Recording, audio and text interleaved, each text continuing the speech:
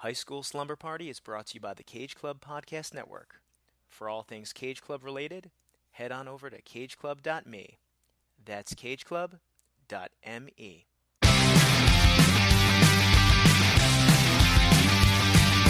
School is out and it's Friday night. I'm all wrapped up and I feel alright. Palo Alto, Malibu.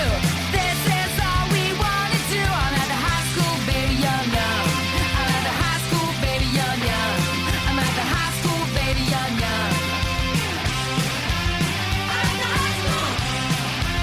I'm at the high school. I'm at the high school.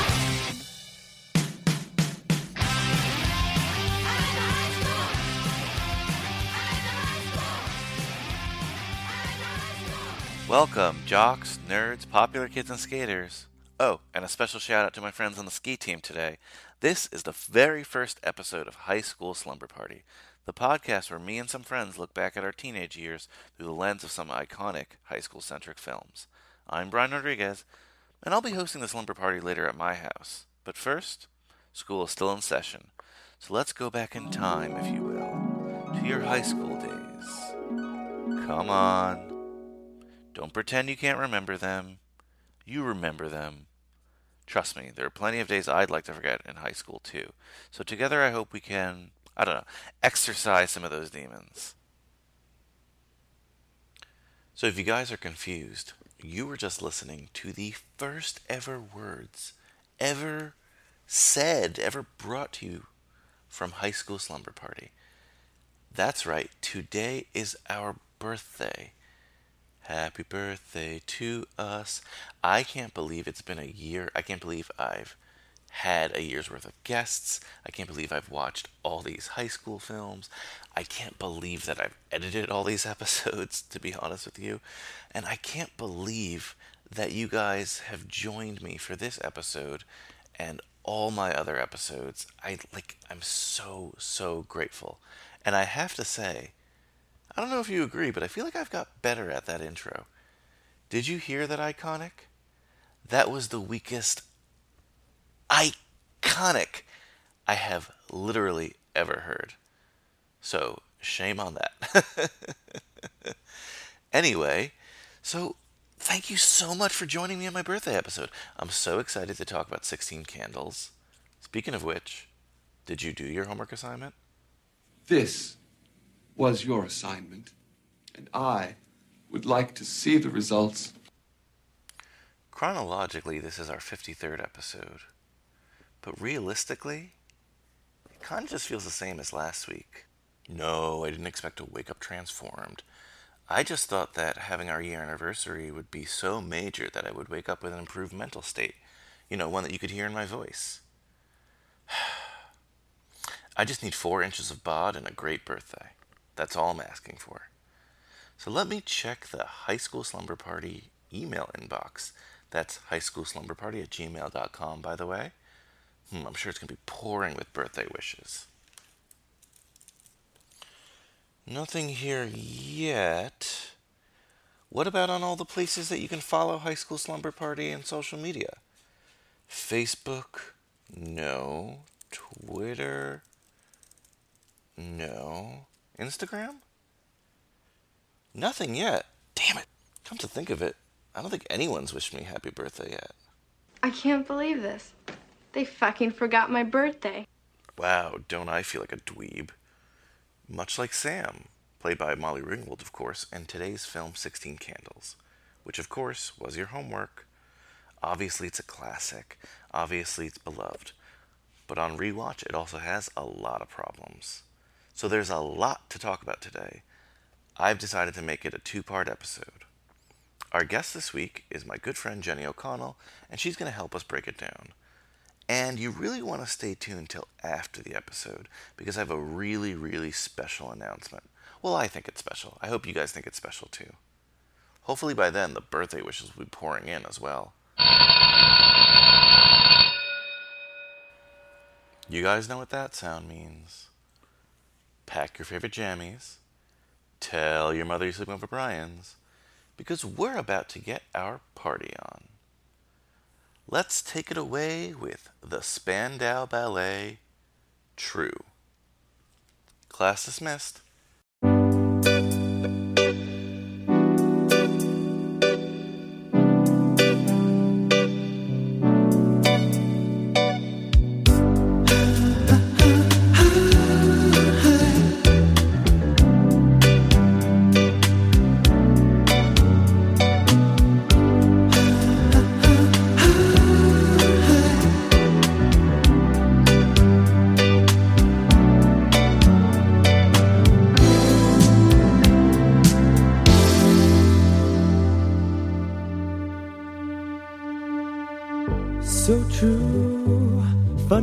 it seems, always in time, but never in line for dreams. Head over heels, went toe to toe. This is the sound of my soul. This is the sound. I bought a ticket to the world, but now I've come back again. Why do I find it hard to write the next line? Oh, I want the truth to be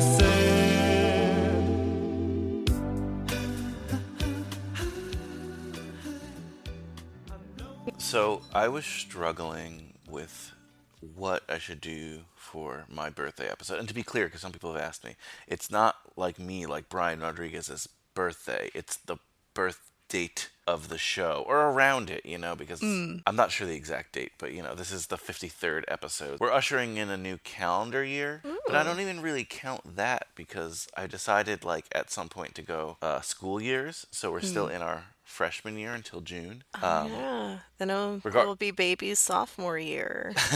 Regardless, I didn't know what to do, so someone suggested I do 16 Candles, and it's a movie I've kind of been avoiding, probably for some stuff we'll discuss here, because it's definitely a movie with gray areas, but it's certainly a classic. And then I decided, because it is so beloved yet so controversial, that every year on this podcast birthday, that I would do 16 Candles with a different guest. Ooh, I like that. So, Jenny, you were the first guest. You've been on High School Slumber Party before. I have. And Yes. just a reminder, introduce yourself by saying your name, your high school, your graduating year. Optional, because we're not ageist. That's and, appreciated. and the team name. Hey, I'm Jenny O'Connell. I went to Hingham High School, graduated in a year. Whoa. And my mascot that I did not care about was the Hingham Harbormen. Go Harbormen.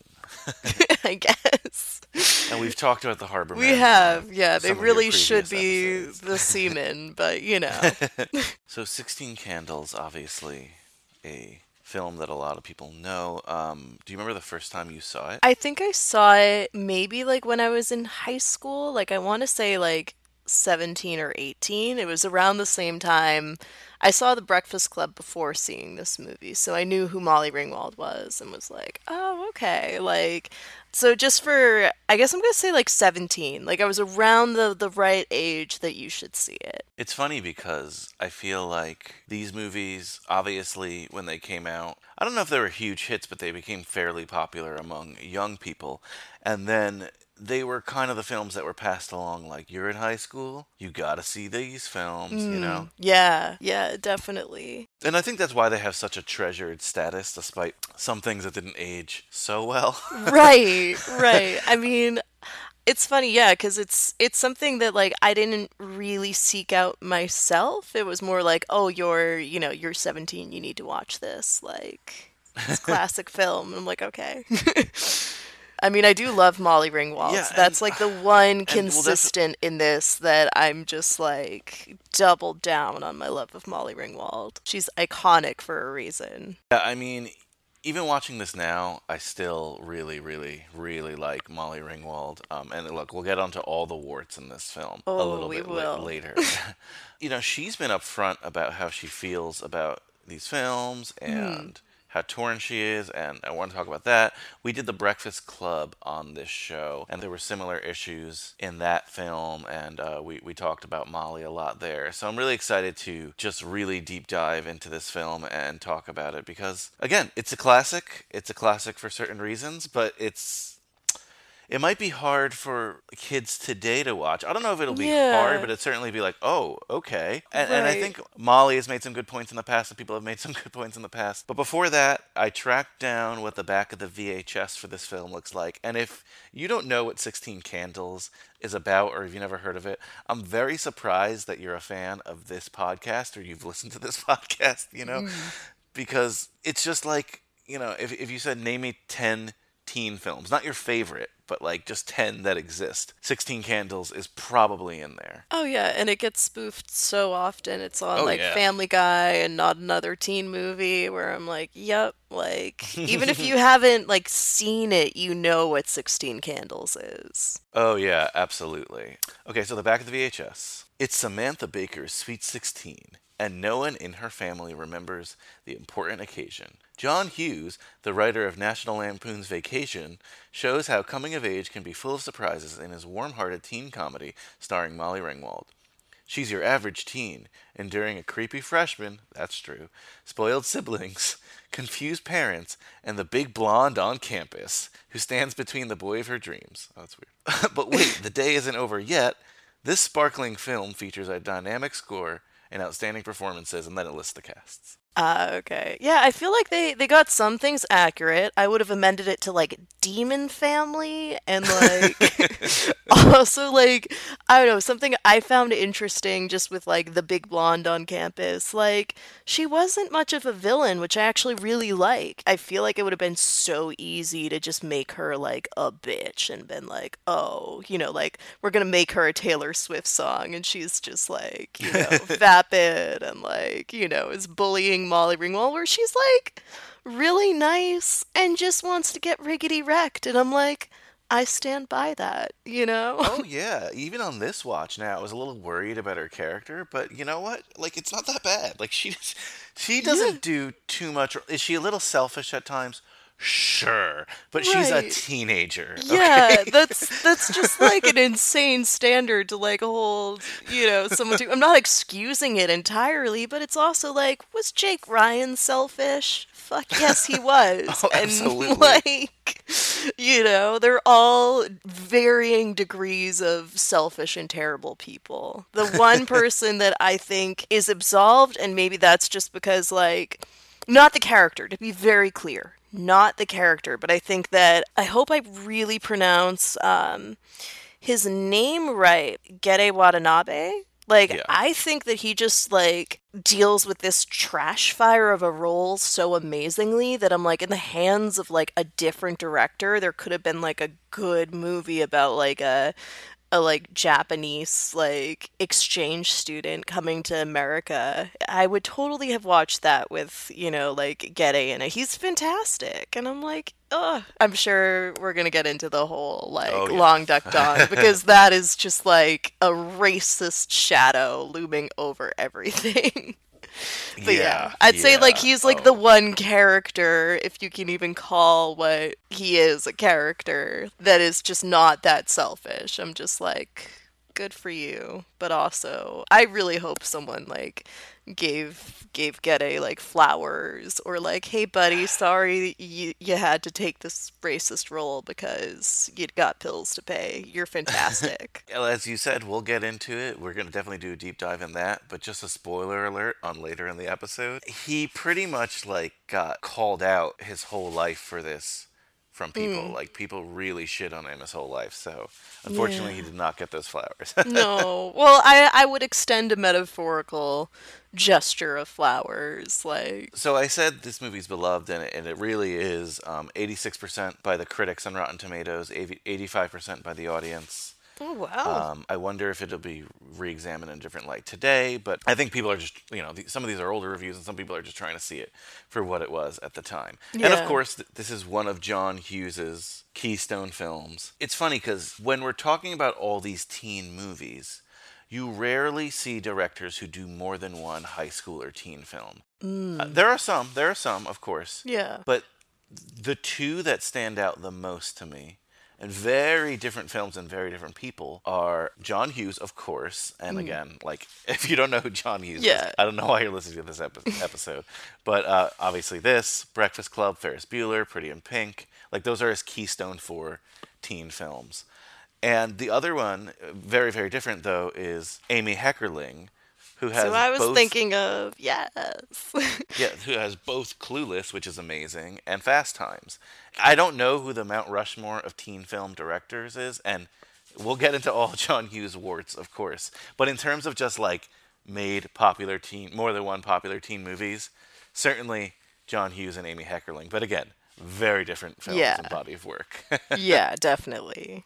I mean, it's a little hard to compare because, like, I mean, I love Amy Heckerling. I love Clueless. Like, I know I'm not on the Clueless podcast, so I can't sing its praises so much. But I can, I guess. Yeah, fuck it, fuck the rules. But yeah, I'd say my whole thing with John Hughes is like I appreciate his like technique and his casting and like him really like I don't know, like taking like a subject like, oh, someone forgets a 16-year-old girl's birthday as like a serious matter instead of being like, oh, well, she's 16. You know, some other directors could. And like, I do like a lot of his films, but yeah, admittedly, I don't know. I don't think he's one of those like patron saints of pop culture that I'm really afraid to go after. So I might be a monster. I don't know. I mean, and that's totally fine. Like, it's weird because he's certainly a master at certain things, right? Of Yeah. like you said, finding these issues that teens cared about, but adults didn't, and it was being ignored in films. Like you said, like as simple as it sounds, of forgetting someone's birthday, but when you're a teenager, that really matters. Yeah. And think of the alienation in the Breakfast Club and these feelings of like that teenagers have that were dismissed as like dumb for years. He was able to highlight them. But then he's also like, I don't know, make some pervy, questionable decisions. He does. Yeah, that's the thing. That's like one of the things I do think is like I don't think that, you know, as like a writer, you need to like necessarily stay in your own lane. I mean, again, this is I'm trying to be as like specific as I can because holy shit, that statement right there. So let me rephrase that.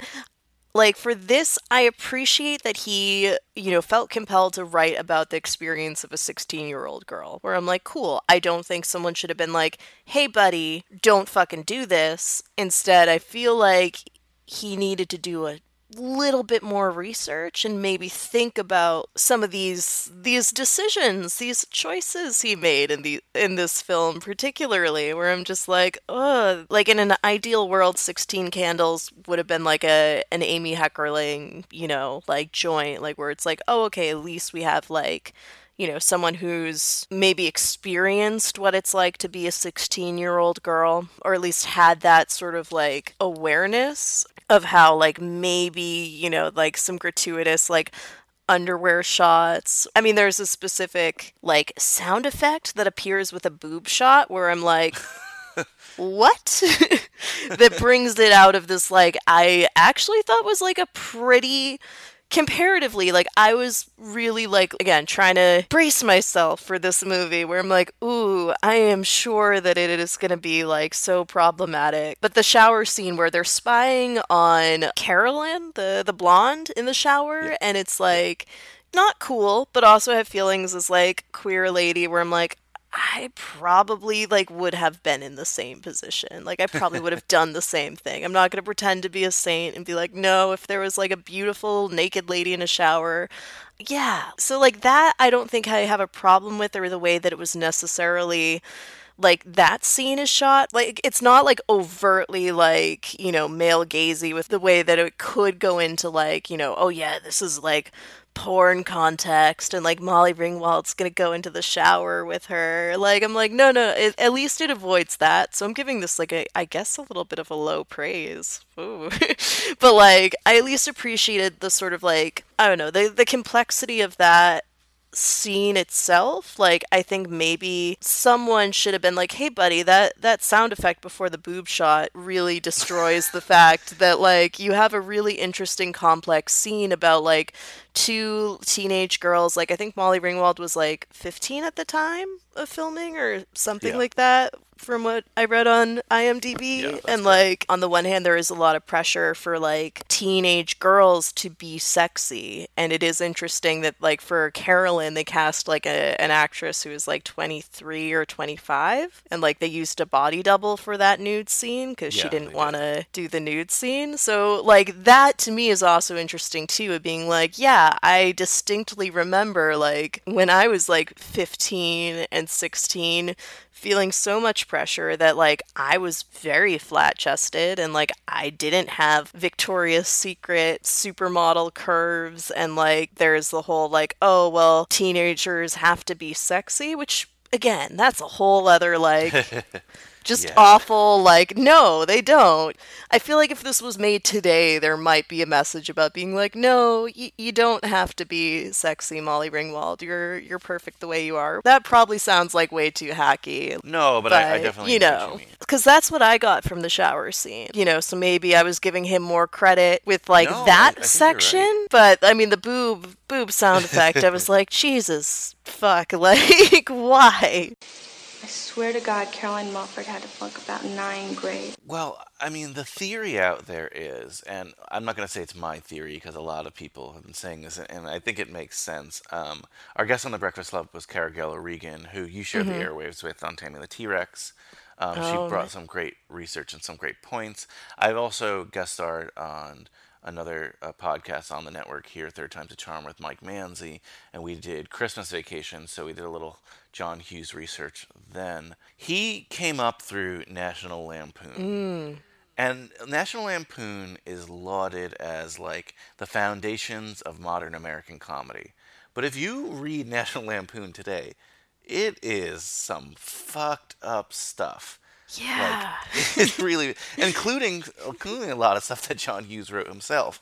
I think he always had these, like, great stories, especially about young people, in his head, but came up through National Lampoons, and he could never shake, I don't want to say never, but at least in this era, he could never shake, like, the raunchy comedy aspect. Because I never did a deep dive into his work there. I know he was on National Lampoon, and, like, I'm vaguely familiar with the humor because of, like, National Lampoon Vacation, and, like, I want to say Animal House is National Lampoon too. Yeah. So it's like I've seen Animal House, and, like, there are tiny nuggets from each thing that I could maybe appreciate, but overall I'm like, wow, this is a garbage fire.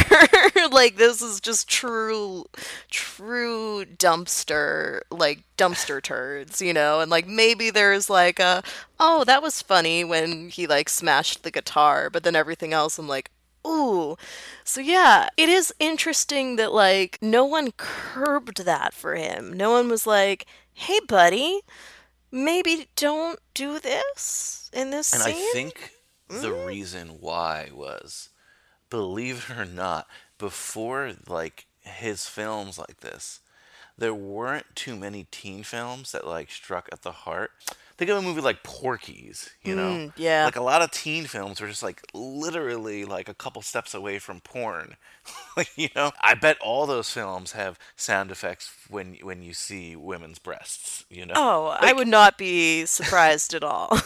So I think he got a lot of credit at the time, and I think he still deserves credit for certain things he did. Yeah, absolutely. I think it was because it was, like, so innovative and at the time, and now it's like, you know? Yeah. like, oh my God, this is so good. Like, I feel this moment so much. Like, I feel for Right. Molly Ringwald. And it's like, oh, okay. Like, in the next Yeah.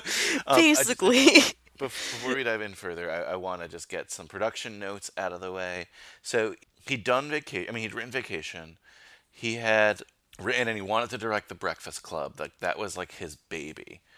And he had his assistant or somebody give him headshots for, like, young actresses. I know that sounds bad, but he was casting. I don't know. Yeah. And he was scrolling through them, and he picked out 2 that he really, really loved, potentially for The Breakfast Club. Both actors had really not done anything before this, and that was Molly Ringwald and Ali Sheedy. Over a weekend, this sounds bad, but I don't think it is. Over a weekend, he was looking at the Molly Ringwald headshot, and he was just like, I see so much in this girl. Let me try to write something, you know, as an exercise. And he wrote the first draft of 16 Candles in a weekend. based on Molly Ringwald. And like he hadn't even cast her yet, apparently. The studio saw that script and they're like, wow, this one's a lot easier to make than The Breakfast Club. For some reason, I don't know why, The Breakfast Club takes place in like one place. Yeah. Yeah, This that's is interesting. what they thought. They're like, we're going to put The Breakfast Club aside. We're going to let you make 16 Candles. So they let him make 16 Candles, and he actually almost cast Ali Sheedy in the role he wrote for Molly Ringwald, but decided to go with Ringwald, which I guess makes sense, you know? And, of course, the both of them would star together anyway in The Breakfast Club. Let's do the cast. Yeah, yeah. I mean, I could Molly- definitely sip my tea here with being like, oh, you wrote this in a weekend? Yeah, no, there's whatever. Yeah. So again, we mentioned Molly Ringwald, who's awesome even at this age. Oh, yeah. Like, a lot of the humanity in the film, comes from the role, but also comes from the way she plays it. Yeah, At I 15 years old is insane. Yeah, that's also just like what impresses me so much too, is like that she's 15, she's like the actual age appropriate role, and she's so subtle with teen angst, which is like impossible to do. I mean, or not impossible, but like it's so fucking hard to be subtle while you're supposed to be like, okay, so you gotta hit, this brick wall next to the fire extinguisher, slump down and cry over a boy. Go. Yeah, Where I'm just like, she did it. She sold the fuck out of everything for me, where I was like, just very much team protect Molly Ringwald. She's just like, she's so great. I just hope that she's doing well and has like good things in her life, because she deserves that. Yeah, I mean, people are so grateful for Molly Ringwald, I feel like, that they put her in so many things. I see her in, like, so many parts here and there and, like, teen stuff playing the mom. And she should just, I don't care what it is, she should just keep getting paid. She should. Yeah, honestly. Just being like, oh, you're a delight. Here's a check. Just treat yourself to, like, I don't know, like some nice gelato, or like, I don't know, for self-care what she does, but like just nice things for Molly Ringwald forever and ever. Yeah. And then another note I wrote on herself and her character is that she got to decorate her own bedroom in the movie, which I think, like, look at this. You're I didn't know 16 or that. you're 15, you're cast in a movie, and the director's going to let you decorate the bedroom with whatever you want. That's cool. That is so cool. Like, oh my god, that's a dream, honestly. And then As someone who wanted to be an actor, like, from 15, but was nowhere as good as Molly Ringwald at 15, I would have died if someone was like, decorate a room on a movie set. I'd be like, yes. and of course, the hunk in this is played by Michael Schofling, Oh yeah, yeah. Jake Ryan. Now, Jake Ryan is like previously considered in the Hall of Fame of hunks. I think we're going to have questions about his character today. Absolutely. Now, for the actor's role, they auditioned a ton of like guys in their early 20s because I think they wanted them to look older. And I'm sure you read this, but I need to tell the audience, and maybe you didn't, I don't know, but it came down to him and Viggo Mortensen, I know. Oh my god. which is like hilarious. It's so hilarious. And Molly Ringwald said she really, really, really wanted Viggo Mortensen, that like he made her knees buckle or something like that. She was like so attracted to him. You have my sword. But they went with Schofling, who was super quiet in auditions, but they just liked his look. Yeah. And I mean, people mention this a lot, but like he decided to retire in 1991 from acting. He was in Mermaids and like a couple other things, but not too much. And he said he needed the money because he had a family and he wasn't making enough in acting, which I'm like, oh, that kind of sucks. It does, yeah. He became a woodworker, and apparently he's doing well, so that's okay. Oh, okay, that's nice. Like, good for you. And whether you have questions or not about this next guy's character, because he certainly is a current monster and a future monster. Of course, Anthony Michael Hall plays Ted, a.k.a. Farmer Ted, a.k.a. the Geek, as he's credited in some versions. He was 15 at the time, and when he was brought in, John Hughes said he was the only one who didn't play it like a traditional, like, geek with like the suspenders and a pocket protector, and he had like confidence to him. I also read that Jim Carrey also auditioned for this role, which is interesting. Oh, that would have been such a different movie if it was Jim Carrey and Viggo Mortensen. Yeah, oh my god. I don't know if my brain can handle that. So not yet what you think of Farmer Ted, but I guess what did you think of Anthony Michael Hall's performance? I really liked his performance. Again, his character is a fucking monster. I cannot stress that enough. But as an actor, I believed him. I was sold on that performance. I'm like, this guy feels real. He didn't feel like a caricature.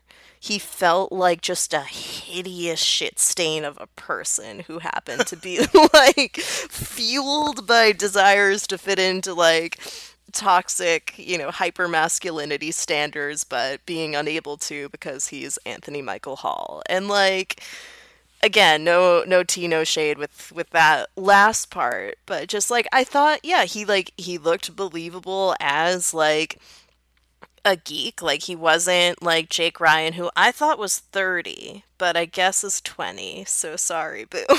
Yeah, he was 20 something, but 20 he something. looked 30. Yeah, He looked 30. he looked much older, and seeing him next to Anthony Michael Hall, I was like, oh wow, there is a difference here. I mean, I kind of feel like I'm bordering on CHAG territory. If there are any 14, 15-year-olds listening to this, I'm just like, sweetie, all the kids in your school, they're gonna look like Anthony Michael Hall. You gotta deal with it,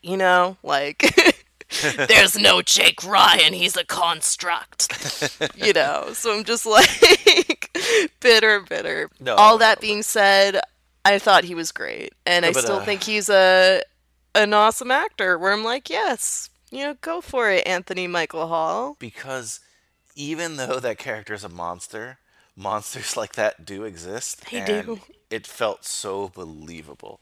Oh, yeah. So I don't know these people too well, but Paul Dooley played the father. Carlin Glynn played her mother. And I just had one note on her, which is really, really gutsy.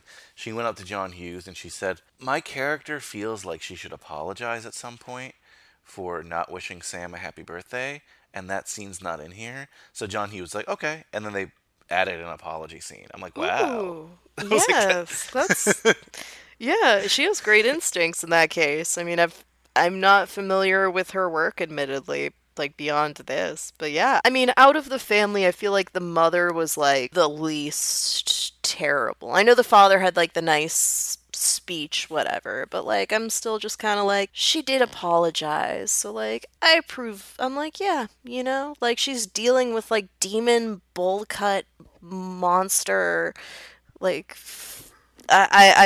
I don't know how much I can curse at a small child, but holy shit, their son is a monster. Oh, the son is might be the worst character in this movie. Not worst character, Possibly. worst person in this movie.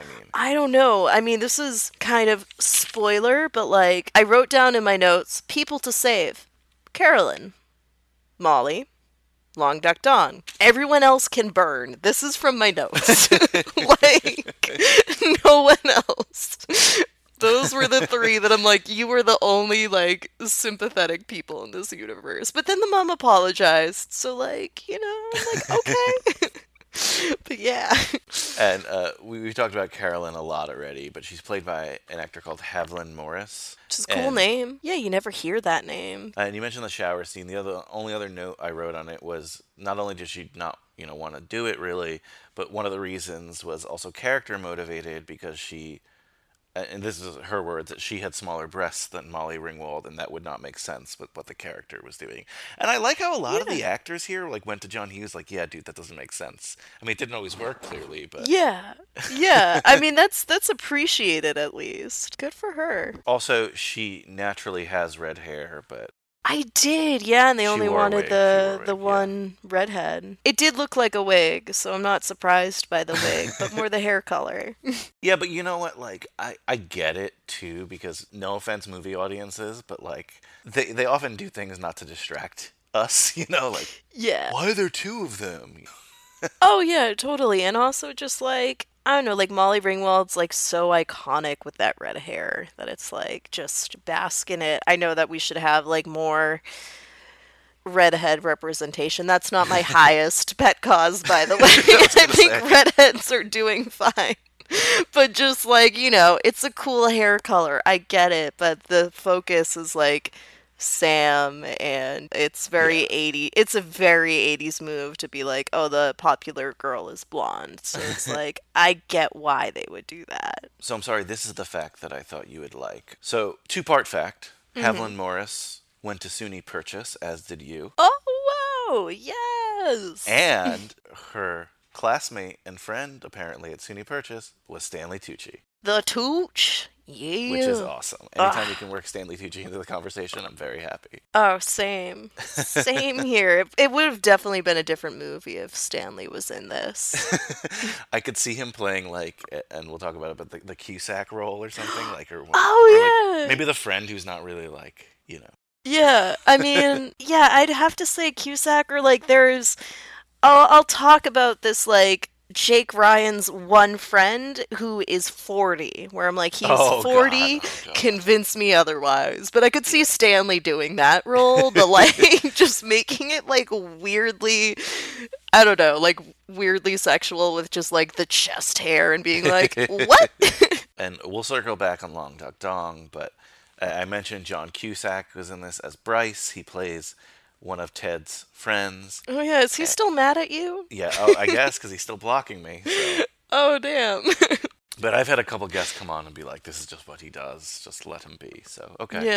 Yeah. It's part of his process. Now, the reason he was in this film, and his sister Joan Cusack, who is that, like, geeky girl. Oh, yeah, I have lots of thoughts about her. Yeah, she had, like, that brace and stuff. Well, they were both cast in this because, I mean, this is what I read. I'm assuming it's true. But that when John Hughes hadn't written 16 Candles yet, but he had The Breakfast Club in mind, he kind of both, like, half promised them. And I've read this about John, not about Joan. I think I might have read it about Joan. But he half promised John Cusack that he would be Bender in The Breakfast Club and that Joan would be Allison. Oh. And that obviously didn't come to be, and he didn't shoot The Breakfast Club at that time. So he kind of gave them roles, like token roles here. I mean, I think they, again, for what they are, do a good job. Yeah. He's joined by his friend Cliff, or also known as Wheeze, played by Darren Harris. That's all I was going to mention. Oh, okay. Yeah, I've never heard of that actor before. Oh, but yeah, I mean, I thought they were both good given the roles, and like I just wish that Joan Cusack had a better role where it was like, oh, I mean, yeah, John Cusack, again, very confusing choice by the parent name, by the way, just throwing that out there, that like they're very similar sounding names. Like, you couldn't switch it up a little bit. They're not like twins, you know. They're not. Oh, it's good I don't have a Twitter, because John Cusack would, like, block me immediately. But, like, no, he was good as, like, the still terrible but less terrible friend of Anthony Michael Hall. Both of his friends were just awful. Like, I feel like they don't get as much heat, but they should. They should all get, picked apart a little bit. Yeah, that's definitely fair. Quickly, some other cast people I just want to mention is Jamie Gertz. I mean, she's been in a bunch of stuff. I know from Twister. Played the friend who wears the fur coat who cuts the hair of. Yeah, okay. I was trying to figure out where I'd seen her in Twister. Oh, okay. Cool. And then Brian Doyle Murray plays the Reverend, and Zelda Rubinstein is the organist at the end, and she's known for Poltergeist and Teen Witch, which we did on this podcast. Yeah, she has a very, very relatable line to, like, after watching this movie when you're not watching it with nostalgia glasses, because I just don't, or goggles, I guess nostalgia goggles is the word. But there was no nostalgia goggles here. Like, I saw this movie, and it was kind of like it's aight. Like, I did have feelings about Molly Ringwald, where I'm like, she's really pretty. Like, are these Queerios my Cheerios? But, like, I was just, like, baby queer kid in high school. I was kind of like, more into Molly than into Jake Ryan. He didn't really do it for me in high school. Like, I was all about her and being like, she is stupidly pretty. Yeah, no, and she's awesome. And then She is. just to, tie it, I don't want to tie a bow on it, but just Long Duck Dong and Giri Watanabe wasn't his real accent, so Yep. that kind of sucks.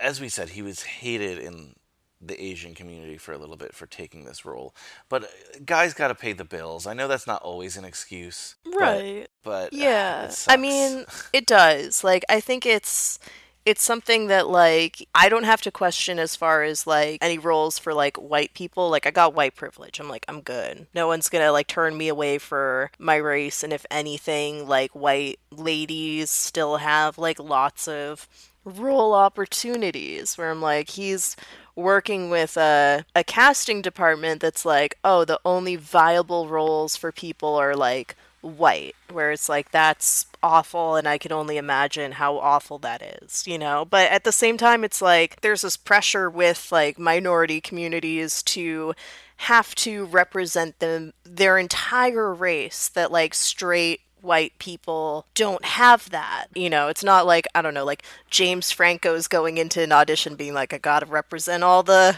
straight white dudes out there. Like, he's just going in there being like, I'm James Franco and I'm gonna eat things weirdly and be the worst, like, it's just like, I get it. He's not in a position of power. He's not like like a Scarlett Johansson who's just has all that Marvel money but decides to play an Asian lady because reasons, like, where he's like a working actor trying to like get roles, and it's like, do you either have to turn down this opportunity and like your paycheck, or you have to like do that in order to maybe hopefully someday get something that isn't like as embarrassing, and keep getting roles. Like, I really don't envy him, and I think it's valid to express that frustration. I'm not gonna like be like, Asian community, you need to react this way. It's just like, I get it. Like, valid to express that frustration. I wish that we had a better society where like people didn't have to wrestle with being like, oh, am I going to totally piss off my community? And like degrade my integrity for a paycheck? That would be nice. And he's actually talked about it a lot, and he didn't even see it like that. I mean, and some people have actually said, and I don't want to put words in his mouth, but I know either he said it or other people defending him have said it. Like, he's not necessarily, like, yes, he has an Asian stereotypical voice and there's a stupid gong sound, but he's not like a stereotypical Asian, That's true. Yeah. It's more how other characters are treating him. Yeah. Like he's like such an outsider and such a weirdo. And this is what he actually said. I know this. He was like, he saw him as a guy who just wanted to have fun and party, Like, he was an exchange student and he came to America. He fell in love with America and he wanted to party. But you know what? How many other characters in this film want to party? Yeah, like pretty much all of them. Like, I mean, I did appreciate that aspect of like, I think that because I just inherently don't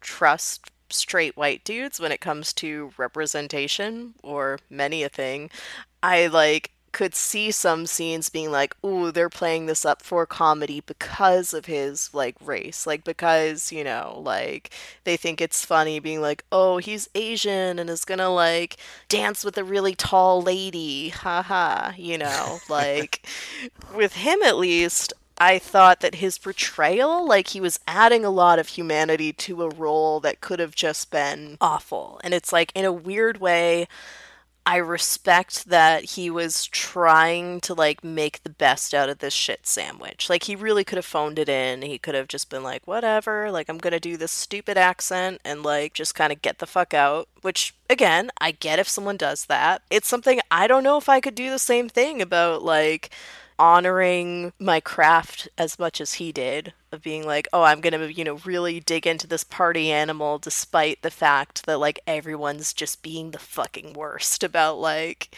or having to do the takes with, like, all the lines that are at his expense. I'm like, yeah, like, that Yeah. sounds awful. I wouldn't want to do that.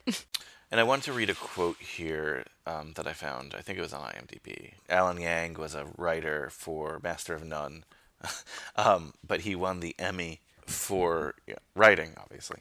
Yeah. And in his speech, talked about Long Duck Dong. And I just wanted to quote him quickly. There's 17 million Asian Americans in this country, and 17 million Italian Americans. They have The Godfather, Goodfellas, Rocky, The Sopranos. We've got Long Duck Dong. So we have a long way to go, but I know we can get there. I believe in us. It's just going to take a lot of hard work. And, that's kind of an interesting point, right? We know that, like, Asian Americans are one of the most underrepresentative groups in terms of media. I was happy, though, to see last year a movie that we talked about on this podcast, To All the Boys I Loved Before, which, of course, had an Asian American lead, and actually talked a lot about 16 Candles. It was like integral to the plot, Yes. and even mentioned. I'm sorry, isn't this character Long Dong Duck like kind of racist? Not kind of, extremely racist. So why do you like this movie? Why are you even asking that question? Hello, Jake Ryan? I'm way better looking than that guy. You wish. Oh? Yeah? Incoming! Oh, this is good. Ow! Whoa! Lana Condor's character, I can't remember the character's name. I'm sorry to all the Boys I Loved Before fans. Yeah. But that's okay. Lana Condor is awesome. But her character even said, yeah, it's offensive, but I love it, which is a very watered down version, how I think a lot of people feel about this film in general. But even seeing that, I think probably in the book and even in the film, it was like a nod to, Long Duck Dong really sucked.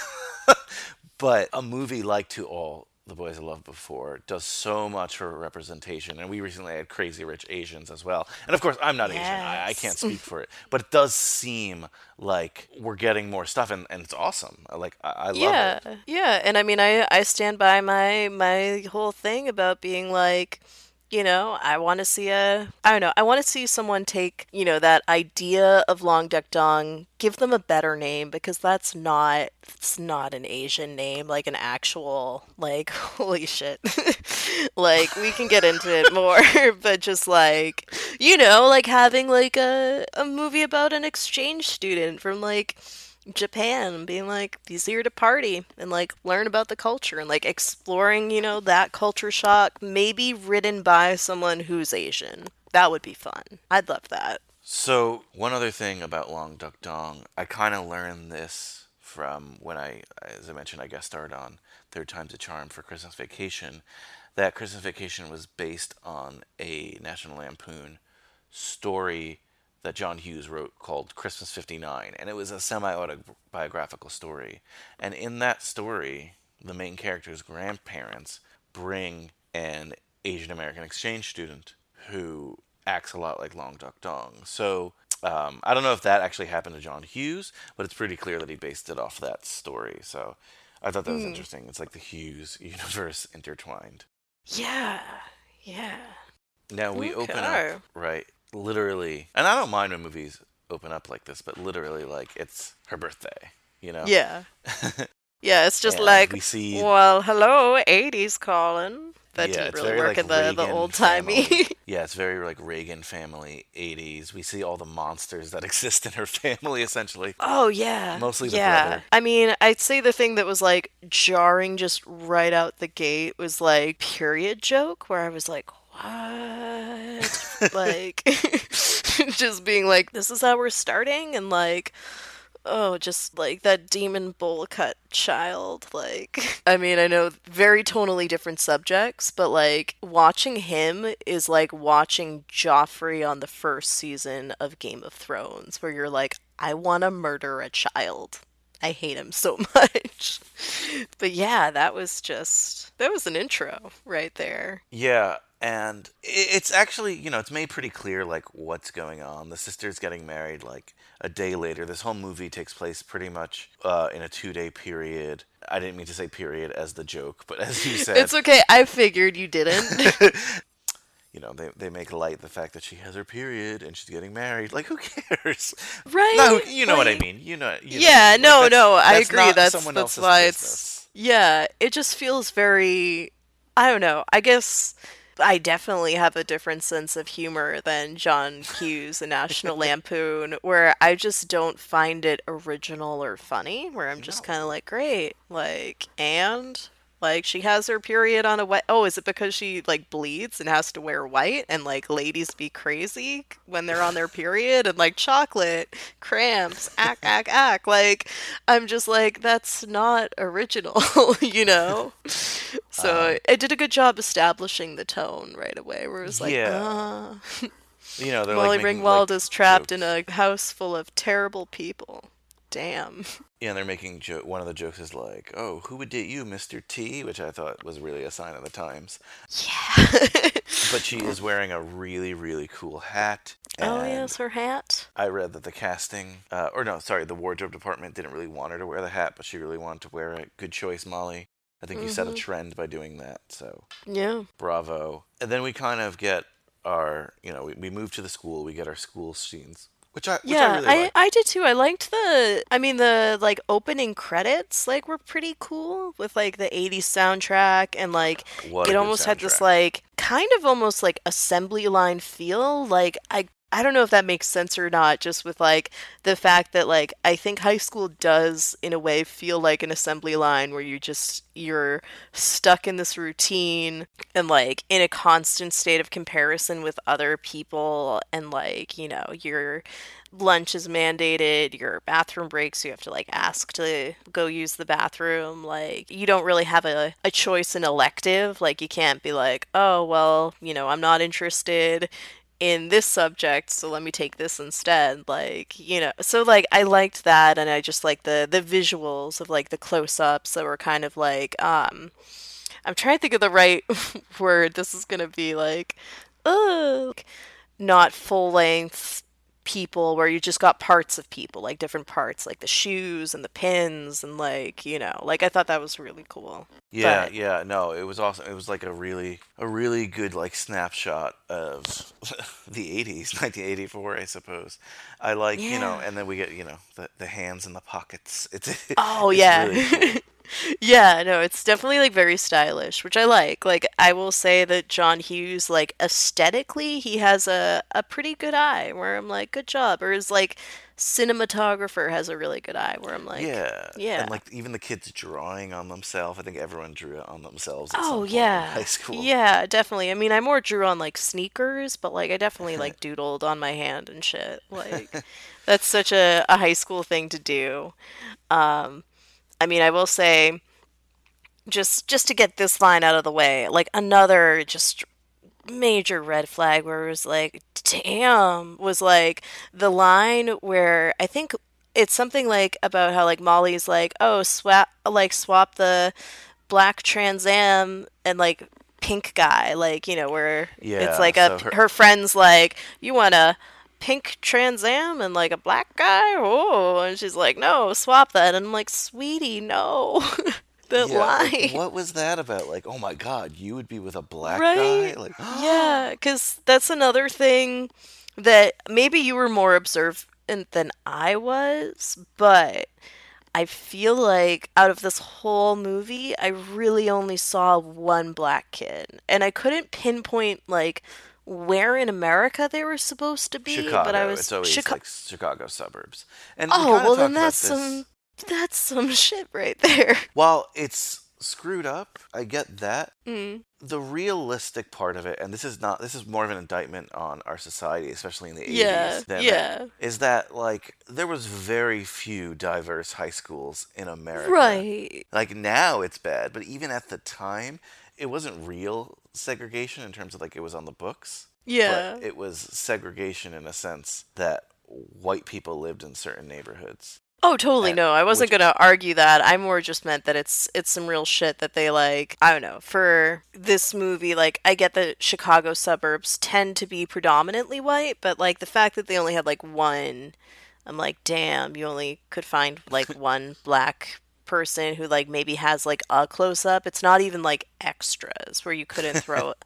I mean, I'm also granted I get like part of the thing with film that's still a huge debate is like, oh, well, like how grounded in reality do you keep it? Like how much do you use the medium to show what you want society to be like versus how society is? Like that's just my whole thing where I'm like, I feel like you could have generally be like a little bit more inclusive when it comes to like background casting or like But I even just just can't regular casting. expect- But again, yeah. No, today I totally get that. I can't expect John Yeah. Hughes, who, with his record for other things in this film, to be thinking about No. that, you know? Oh no, not at all. I mean, I would have been very surprised if he wrote a nuanced role for a person of color because clearly he did not. And like, you No, know, I'm yeah. just like, okay, cool. But yeah, it's still, you know, just gut reaction of that's some shit right there. It's a Of, like, terrible, like, why does that, like, okay, it could be diverse or not, whatever, but, like, in terms of the high school, but why does that joke have to be there? And actually, the Yeah. first time I saw this movie, that stuck out to me more than the Long Duck Dong thing. Because I think when I was growing up, sadly, there was a lot of those stereotypical characters and things. And it was more, I don't know if I thought it was funny, but I didn't think it was that odd, like, Yeah. because I'm sure, like, that character has existed. Yeah, I mean, I think it is accurate for like a type of like white person suburban racism because she's like Sam. I'm gonna not besmirch the name Molly Ringwald because I'm like no. But like Sam is like, you know, this cute white suburban girl who like isn't really experiencing much outside of the terrible bubble that she's confined to. So it's like that would be accurate. Like I would be very, you know, surprised to like see her be like, "Hey, why are you making like this weird joke about black men?" You know, friendo. It fits in line with the logic of this universe, but it's still cringy and it's still Yeah. like Well, I feel like think it's supposed it's to be as played someone for who's laughs. come from a suburb, it's accurate that like that's something that you kind of, if you're in that position of like privilege, you just brush off of being like, oh well, that, you know, she's cute, whatever, you know, we're not gonna be appalled, we're just gonna move right along in the conversation. And it's like, yeah, it's a really shitty line. Like I think that he was trying to get a laugh out of it, and He that's, was, and that's yeah. not good, you know. No. I don't think he was trying to get a laugh out of the lack of diversity in the school. I think he was trying to get a laugh out of that line, like, "Oh my God, her with a black guy." Oh yeah, absolutely. Like that's one of the underlying issues of that line where I'm just like, oh God. Oh, and that movie with the Mr. T joke where it's like it's just lots of like subtle microaggressions in this film, which is interesting because like it's framed in such a way that it's harmless. I think that's where it kind of gets like a little tricky and dangerous because it normalizes these like weird jokes or like behaviors where you're like, that's actually not okay at all. So maybe don't No, do it's that. Now the plot moves along during, like, I guess it's a study hall. I don't think I had study halls in high school. I think we just had class. I had study hall, and I mean, note passing's pretty accurate, but also that questionnaire, like, maybe I, being a paranoid person, like, I would have never put down, like, who I liked on paper. Like, that was just like, no, you get that in person, and it, like, never leaves your lips again. Like, I was one of those, like, I will murder you if you tell anyone. So, yeah, that's why I was super popular and cool. No, not at all. But yeah. I definitely passed Yeah. notes in high school as well, but I don't think they were about stuff like that necessarily. And she's supposed to pass it to her friend, and instead Jake Ryan gets the note. Well, that's the sort of thing, like, that intro to Jake Ryan, I was like, you just gonna read the note she dropped, dude? Like, just, damn, okay. Like, no, no respect for your property, I guess. Like, Molly Ringwald. Yeah, that was just kind of, like, very... I mean, I know why it happened the way it happened, so I'm like, alright, whatever. It moves along the plot. He, like, realizes she likes him. Because it's a very, like, kind of explicit note about being like, I would do him. And I'm like, yeah, alright. Interesting, this, 30-year-old dude sitting in study hall, like, why you stealing notes? But I'd say the thing that I just have so many thoughts and feelings on, by so many thoughts and feelings, I mean more like one and condensed, but his friend in that gym, that, like, really, like, so 80s, borderline homoerotic, but not quite, working out with his friend who was clearly 40. I'm sorry, but he was 40. And I'm like, you cannot convince me otherwise. Where they're like, oh, like, do you know who she is? Like, oh, I'm just kind of like, bro, do you have eyes? Molly Ringwald's a babe. Like, what? But Do you know Samantha Baker? It's kind of cool the way she's always looking at me. some of the things he was saying, like, okay, he shouldn't use the R word. He shouldn't objectify her. He's totally wrong. But he had some good points when he was like, she's just a kid and we're like adults. Because they are. They are. Well, I feel like that was a line from the actor himself who knew he was 40 and was like, what are we doing, fellow older actor? Like, but yeah, no, I think, like, that point, very accurate, but also I'm just kind of, like, thinking in the world of, like, I don't know, if they're theoretically, like, they're seniors, so I guess they're supposed to be, like, 17, 18. I still feel like, again, not to condone objectifying at all, like, she's a total babe. I don't trust that a lot of, like, 17, 18-year-old guys would, like, handle that with nuance and be like, oh, is she really mature enough to handle, like, a sexual relationship with us? Like, let's discuss and consider how we can, best not perpetuate emotional labor and, like, respect her needs and boundaries. Like, I didn't see that happening, so it was just like, what's going on here with this shit? Because then it cuts right to the boob shot of, like, where it was like, oh my god, movie. Like, what the fuck? It seemed like a really good place for a pause, I think. But of course, it's 16 Candles. Jenny and I have a ton more to talk about. Speaking of which, well, first of all, still there's no more birthday wishes. But you might notice the uptick in my voice because I've realized something. Our first episode was May 11th. This episode drops May the 10th. So it's not technically our birthday. So I guess you guys out there are just waiting for the real birthday. How foolish of me.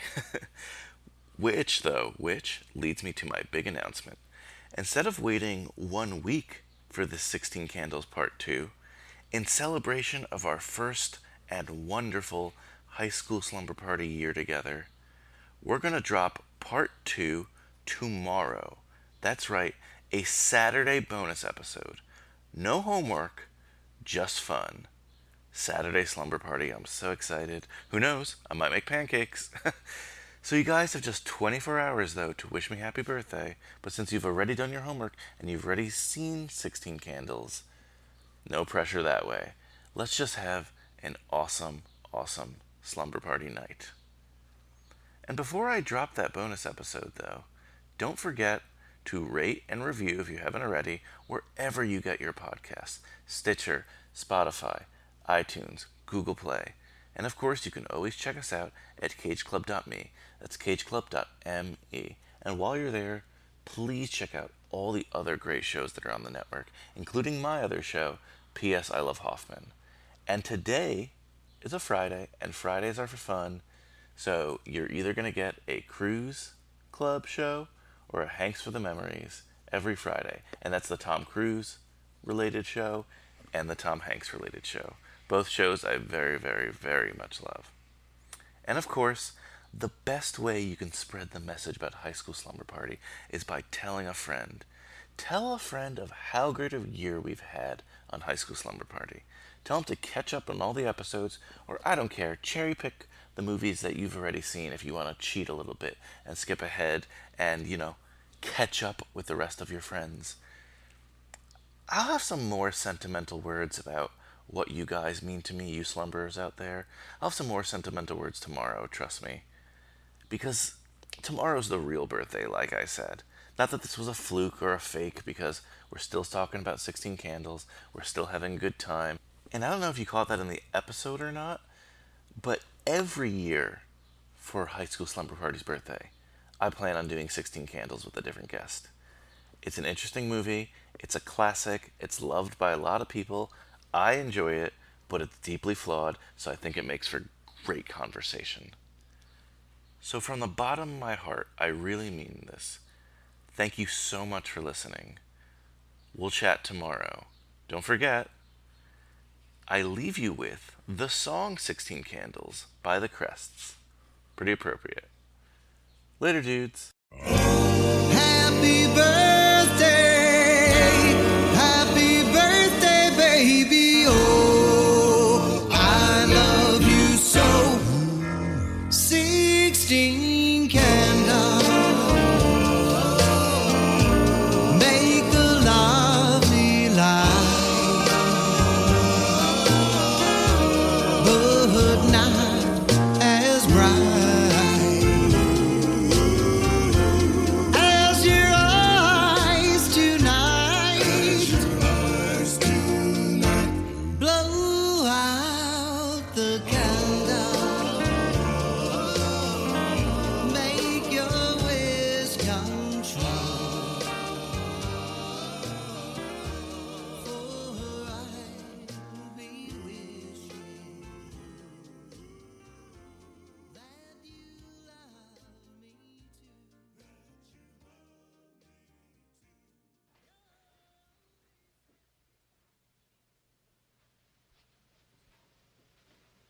You're still here? It's over. Go home.